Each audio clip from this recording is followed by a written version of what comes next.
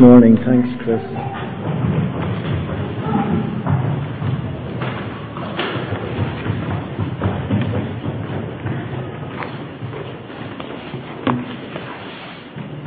Our reading this morning is taken from Matthew chapter 9, beginning at verse 35 and continuing on into 10 on to verse 8. So that's Matthew 9, beginning at verse 35, and that's page 974 of the Church Bible.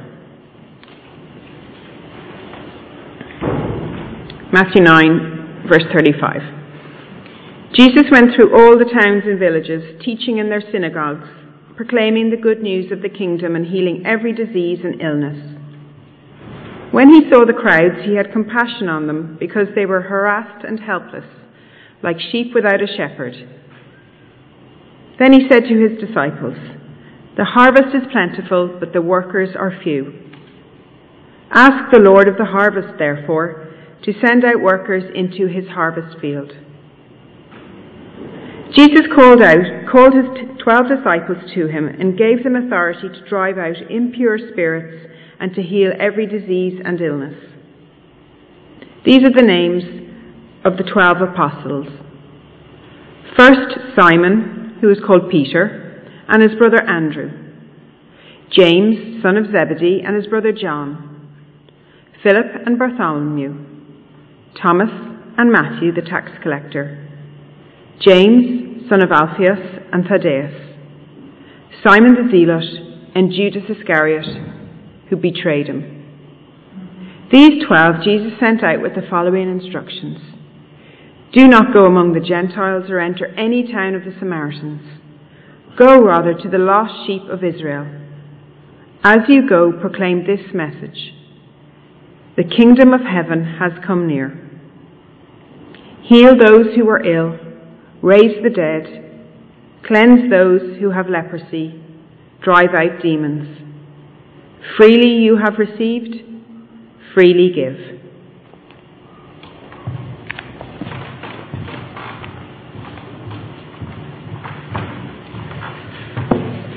Thanks, Chris.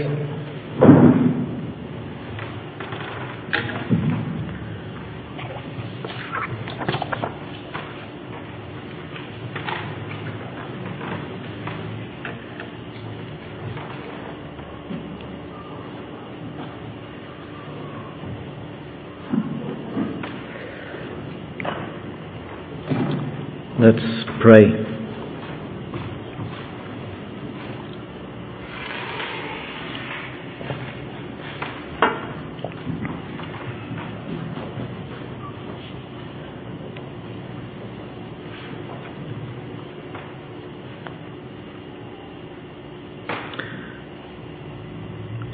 Father, give us hearts that will listen carefully to your word today. May words that may be familiar to us strike deep down into our lives so that we have a vision that you have, that we are filled with your desires and priorities, that they would shape how we live and how we go about our day to day. Father, we've come into this building in one way, and we want to go out changed and transformed. And so we ask that the power of the Holy Spirit would work in each of us individually and corporately as a church, and do an amazing work in all of our lives. May each one be truly changed today. Amen.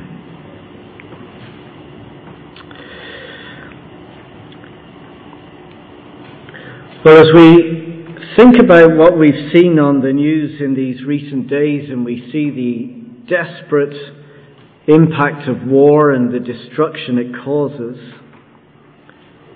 and we think about our own country and our own families and troubles that people are in, We long to see change. We long to see transformation. We long that things would be different. And I want to encourage us all today to say to us that we can all be part of an amazing change, an amazing transformation. In three simple ways. By how we see, how we pray, and in how we obey. In three simple steps. By seeing as God wants us to see, by praying the kind of prayers God wants us to pray, and by obeying the commands He gives us. God can use us to bring about an eternal change to the community we are in and the world around us. I truly believe it, and I hope that we will see that this morning. So the first thing that we're going to look at is seeing. Forget all of that. Seeing with compassion. That's the first thing we want to think about. When you walk around Carrigaline, imagine you're going into Lidl's or into Dunn's, or you're driving through the village. How do you see the people around you? Maybe you see them as people who are to avoid just in case they have COVID.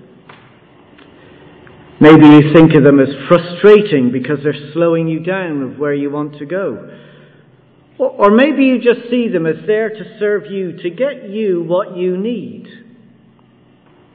How do you view people? Well, when Jesus looks at people, He sees sheep. Look at verse 36.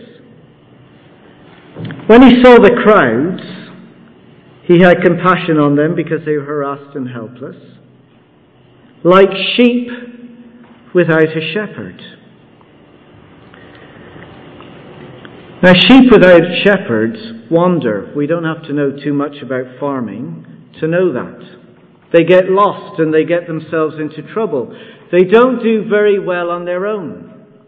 And people are no different. In verse 36, He describes us as being harassed and helpless. To be harassed is to be overcome with anxiety and fear. It's the consequences of living a disordered life that has been corrupted by sin. Constantly overwhelmed and frantically trying to control our life and our future. We're not at peace. Always searching, never finding. We live aimless and empty lives. We're harassed. But we're also helpless. Helpless to see how serious the situation actually is. Helpless to do anything about it. Because our sinful condition means that we're in danger of God's judgment. And the problem is, people cannot see it. We're in a helpless situation. On one of my mountain walks, I stopped to take in the views, and just over to my right, in the grassy heather, I heard what I thought was a frog. It was kind of like a croaking sound. So I went wandering off to investigate, and as I pulled back the grass, all I could see was this beady little eye looking up at me. It was a sheep, almost submerged in the bog, wrestling and struggling. Well, that's how Jesus sees people. No matter who they are, where they come from, what their background may be, we are all wandering sheep, harassed because of sinful choices and decisions, and helpless to do anything about it. But thankfully, we have a compassionate shepherd.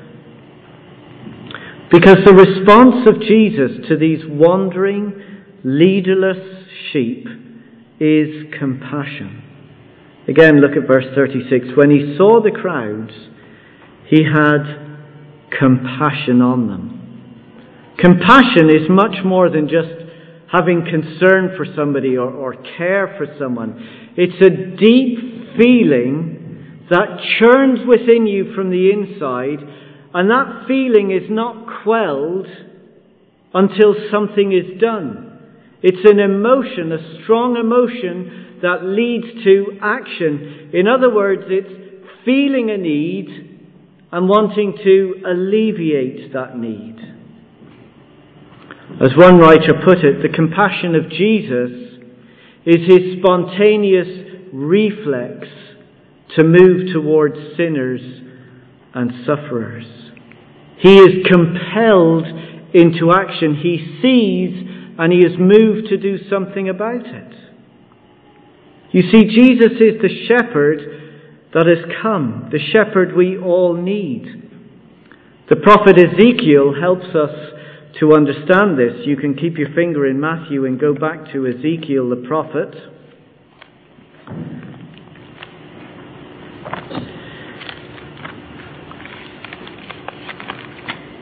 If anybody has a page number, that might help. Ezekiel chapter 34.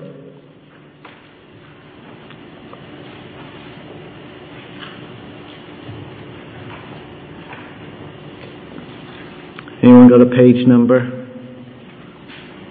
No, different Bible. 866. Sorry? 866. Thank you. Ezekiel 34.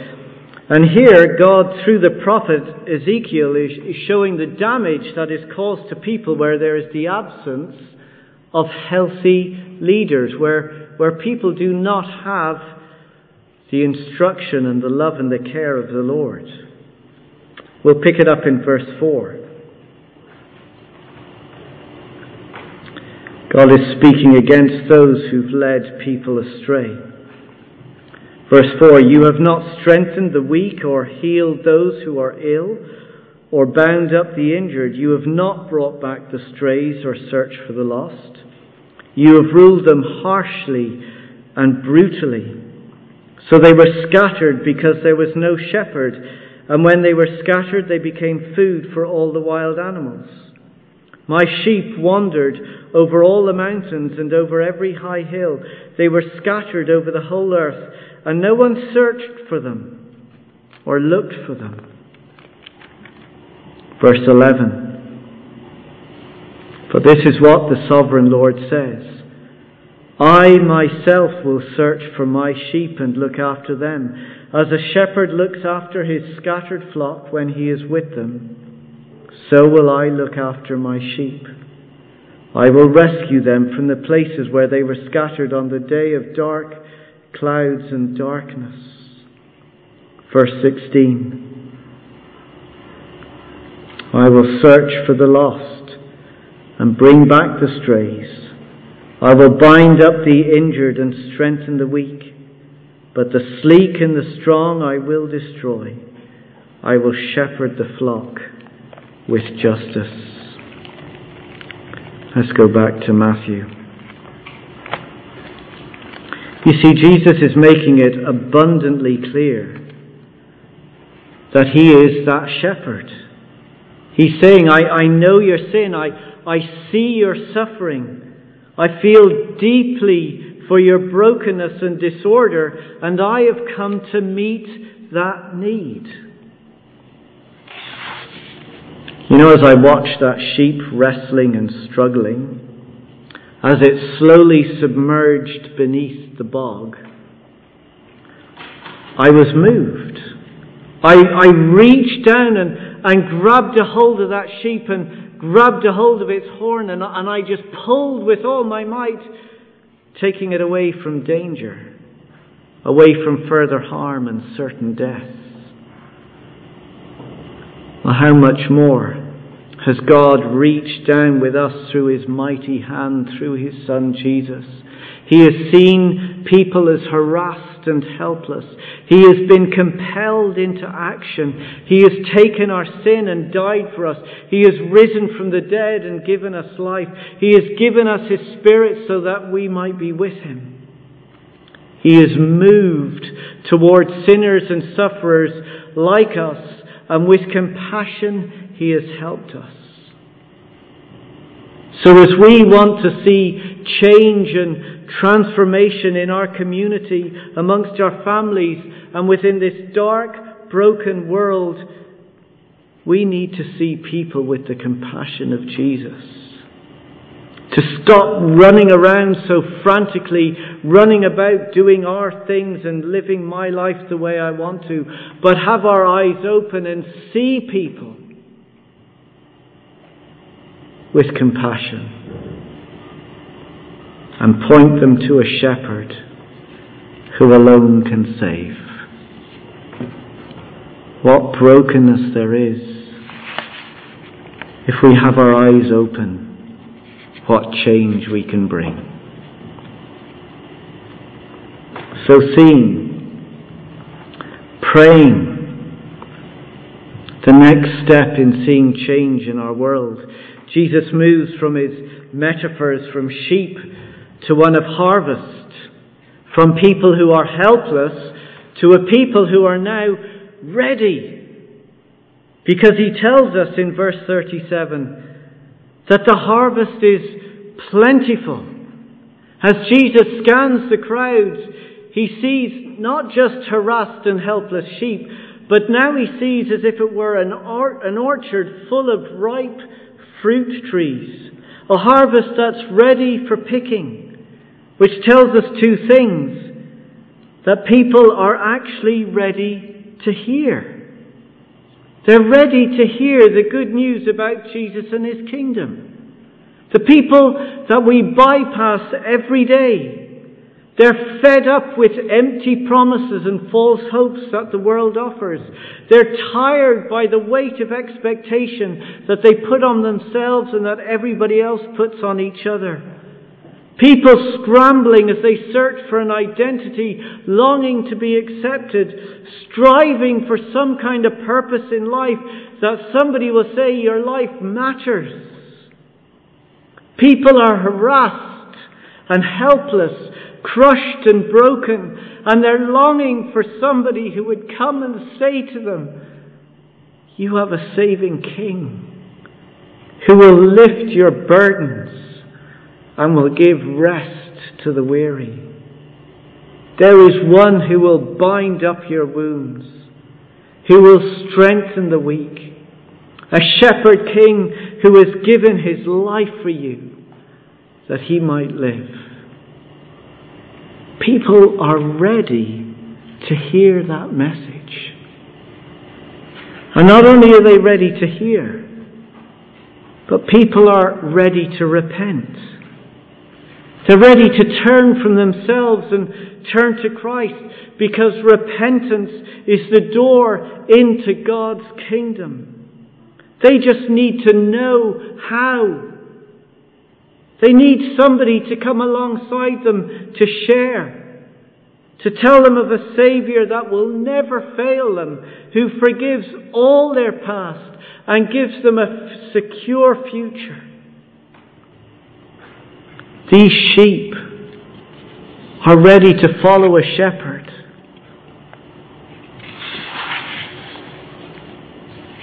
Rico Tice, who's an author and evangelist, put it like this. He says there is an increasing hostility to the gospel message today. But something else is going on too. There's also an increased hunger. The same rising tide of secularism and materialism that rejects truth claims and is offended by absolute moral standards is proving to be empty and hollow. And that means, excitingly, more and more people are hungering for the content of the gospel. You see, I can become very cynical with the world and everything that's going on. But I need to see what Jesus sees. Rather than a barren land, we're in a fruitful orchard, a plentiful harvest. When you say, if it's so plentiful, then where are all the new followers of Jesus? Wrong question. There's a problem. Let's read verse 37. There's a problem. He said to the disciples, "The harvest is plentiful, but the workers are few."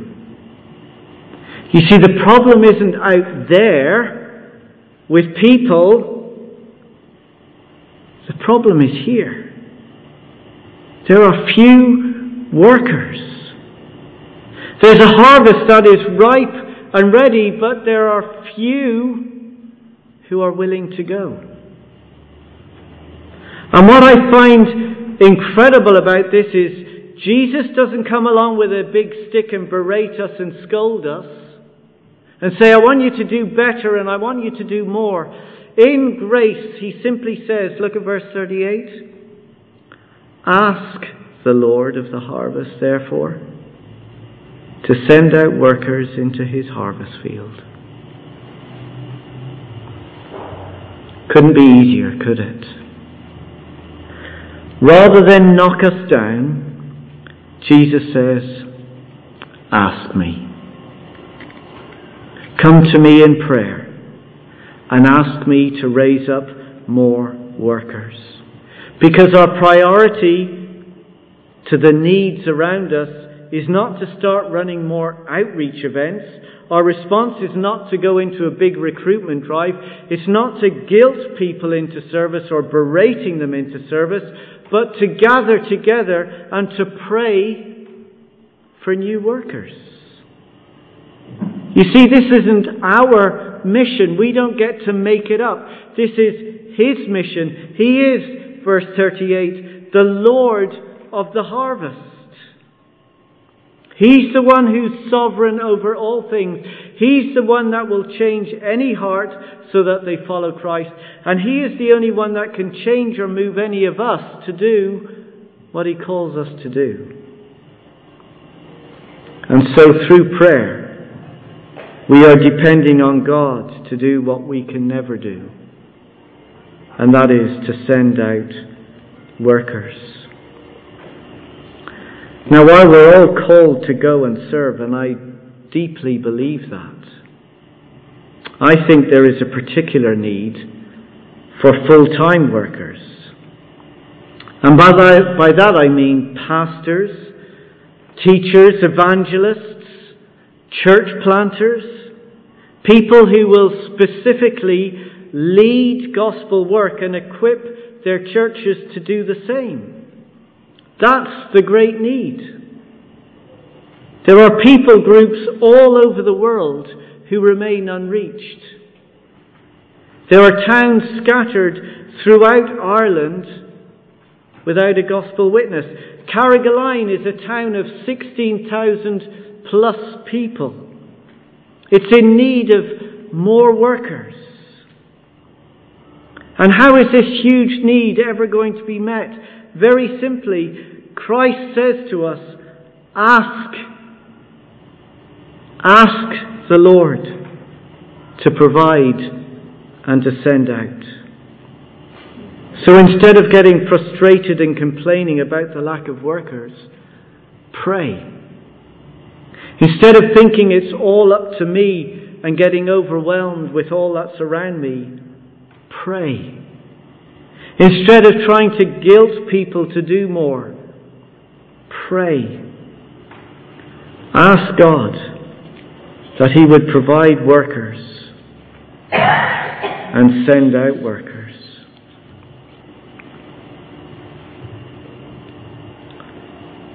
The third step in bringing about the change and seeing people enter the kingdom of God is not just seeing, not just praying, but obeying.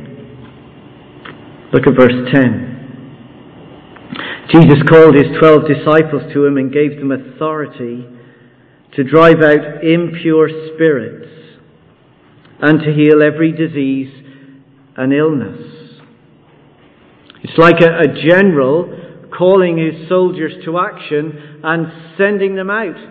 Now, I don't know about you, but that's the kind of mission I want to be on. authority to drive out impure spirits, heal every disease and illness. Grab your attention, does it? In fact, it gets even better. Look at verse 7. As you go, proclaim this message. The kingdom of heaven has come near. Heal those who are ill. Raise the dead. Cleanse those who have leprosy. Drive out demons. Freely you have received, freely give. Is this our mission? Is this what we're expected to do as we walk out through that door? Could it happen? Well, let's think about that for a moment. First, the priorities we have. You see, we need to think about the miracles that Jesus has done. And we looked at some of them last week through chapters 8 and 9. And the primary purpose of the miracles is to confirm who Jesus says he is. Have a look at chapter 11. Just have a look ahead. Chapter 11 verses 2 to 5.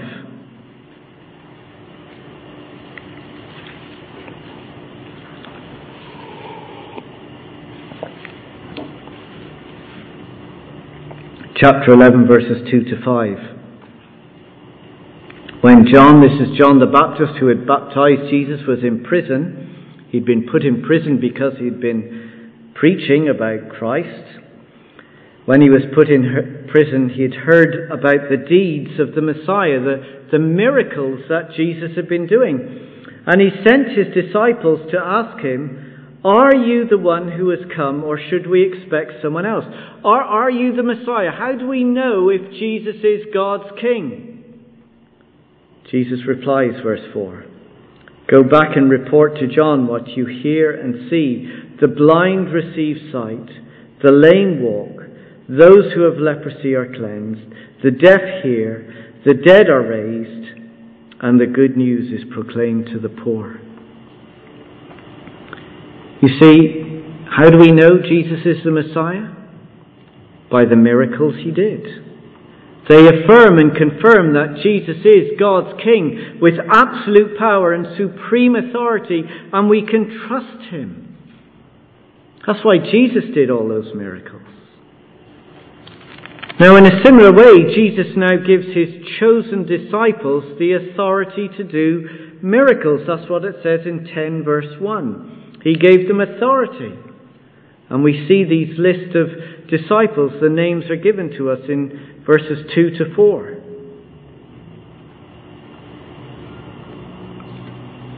These are ones who would become apostles. They were the first eyewitnesses of Jesus and his message. Some of these very men would become authors of Scripture. Even Matthew, who's mentioned there. We're reading his Gospel. How do we know that we can trust Matthew's words that he's written down? The miracles that the disciples did confirm, they authenticate their eyewitness account. You see, this was a particularly unique time. This is not a blanket command for all disciples of all times. It's not that we're to go up to every funeral and raise the dead. Just because something is written in the Bible doesn't necessarily mean it still applies to us today. For example, look at chapter 10, verse 5. These 12 Jesus sent out with the following instructions. Do not go among the Gentiles or enter any town of the Samaritans. Go rather to the lost sheep of Israel. He gave them a very specific command. Just go to the Jews, nobody else. Are we meant to follow that command too? Well, clearly not, because Jesus has made it clear as time has gone on that we are to reach all people, all nations.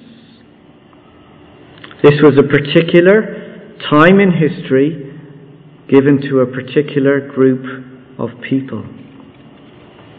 But yet I think it does set the pattern for us for mission, for the command that we have been given. Because we are to both proclaim the word and demonstrate it in need.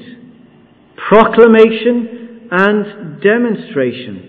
The good news of the kingdom is a message, it's a word. The kingdom of heaven has come near, repent. So we proclaim that same good news. We tell of a great king who has come. We must open our mouths that God has given us so that we can speak about Jesus. But our message should also be accompanied by good deeds. We are to care for the most needy, to help the poor, to stand up for the vulnerable. We are to hate evil and love justice. We are to care for the sick and dying. We are to pray for them, and we can pray for their healing. And if they are not, we continue to care for them. In other words, the gospel is to be proclaimed through our words and demonstrated through our deeds. We are to look like the message that we are talking about.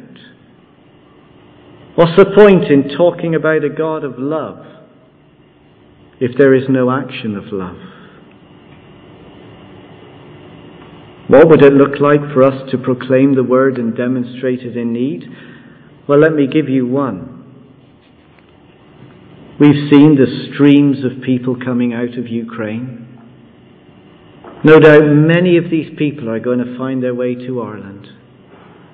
No home, no belongings. Where would they stay? Would we as a church, would you consider getting involved in opening up your home and giving of your finances to give a home for a family? Demonstrating love and good deeds, and at the same time trusting that God brings people across our path that maybe they could meet the King Jesus. You see, our priority is clear. We are to obey the command of Jesus, our captain, displaying the love of God through our lives and declaring the truth of God through our words. How are we ever going to see change in our families, in our communities, in this world in which we live? Open our eyes to see people as Jesus sees them. Pray. That's why we meet for our home groups. That's why we gather together to pray. And obey the command to go. Get involved in Rock and Rooted. Become a teacher in Sunday school. Pray for your children. Not just that they will have a good career and that they'll have a good life and have their own house, but would you dare as a parent to pray for your children that they would go to the unreached peoples of the world?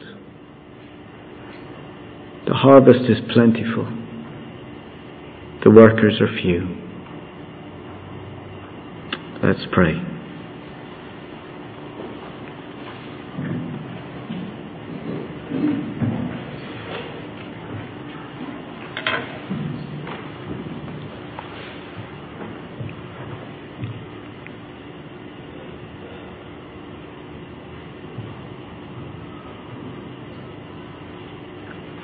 Father, there is so much need. But wonderfully we have been shown today through your word how that need is met.